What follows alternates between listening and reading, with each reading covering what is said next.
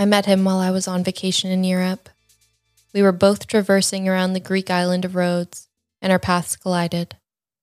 I was coming back from dinner and had slipped on the cobblestones. He had rushed over to help me, giving me tissues for my bleeding nose. When I looked up from my faceplant, I saw a beautiful man with curly dark hair and a chiseled jaw. I knew I was looking far from my best, but he insisted that he leave his friends and walk me back to the hotel. I asked him if he was an axe murderer. He told me he'd be anything I liked. The blood from my nose dripped all over my purse, and I stopped at the side of the road to wipe it off. It was there he pulled my face into his and kissed me deeply, but with a hunger that was tangible.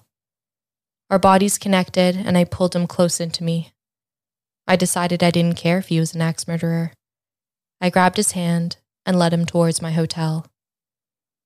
As we walked up the stairs to my room, he pushed me up against the wall and pushed his tongue deep into my mouth.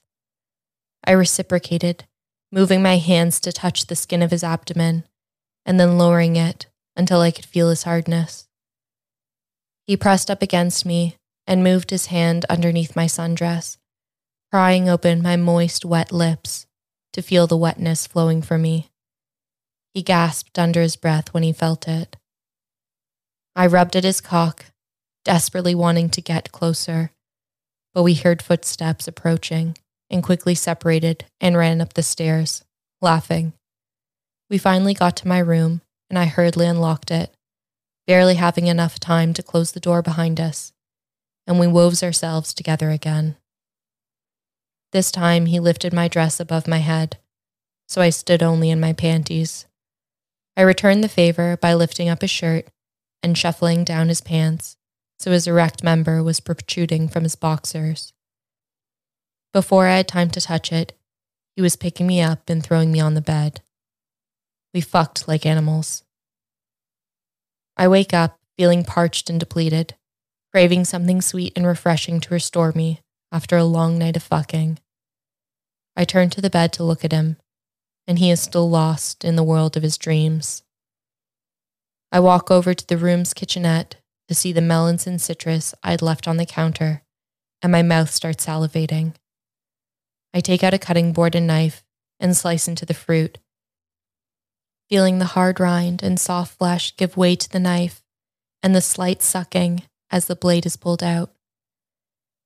As I cut into the fruit, I hear him get up.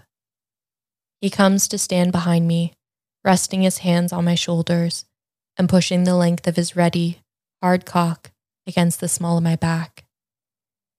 He rubs it against me as his arms come around me and his fingers begin to trace my nipples through my shirt. I sigh and push back into him when he bites my neck, but otherwise I ignore him and continue cutting. He puts his hand on mine and removes the knife from my fingers, placing it to the side. His hand grasps the back of my neck, and he pushes me down against the countertop. My cheek rests against the cool marble, and my breasts are pushed into the wet ripeness of the melon I've been slicing, pressing out the juice and releasing a sweet, musky scent that makes my mouth water and ache for the liquid that pools underneath me. From my vantage, I see him retrieve a half orange from the cutting board and feel the juice squeeze out over my back as the sharp tang hits my nose simultaneously. The soft wetness of his tongue slides against my skin, lapping up the juice in rapid, broad strokes over my back and down my sides. He keeps holding me down with one hand on my neck, while he uses the other to roughly pull down my panties.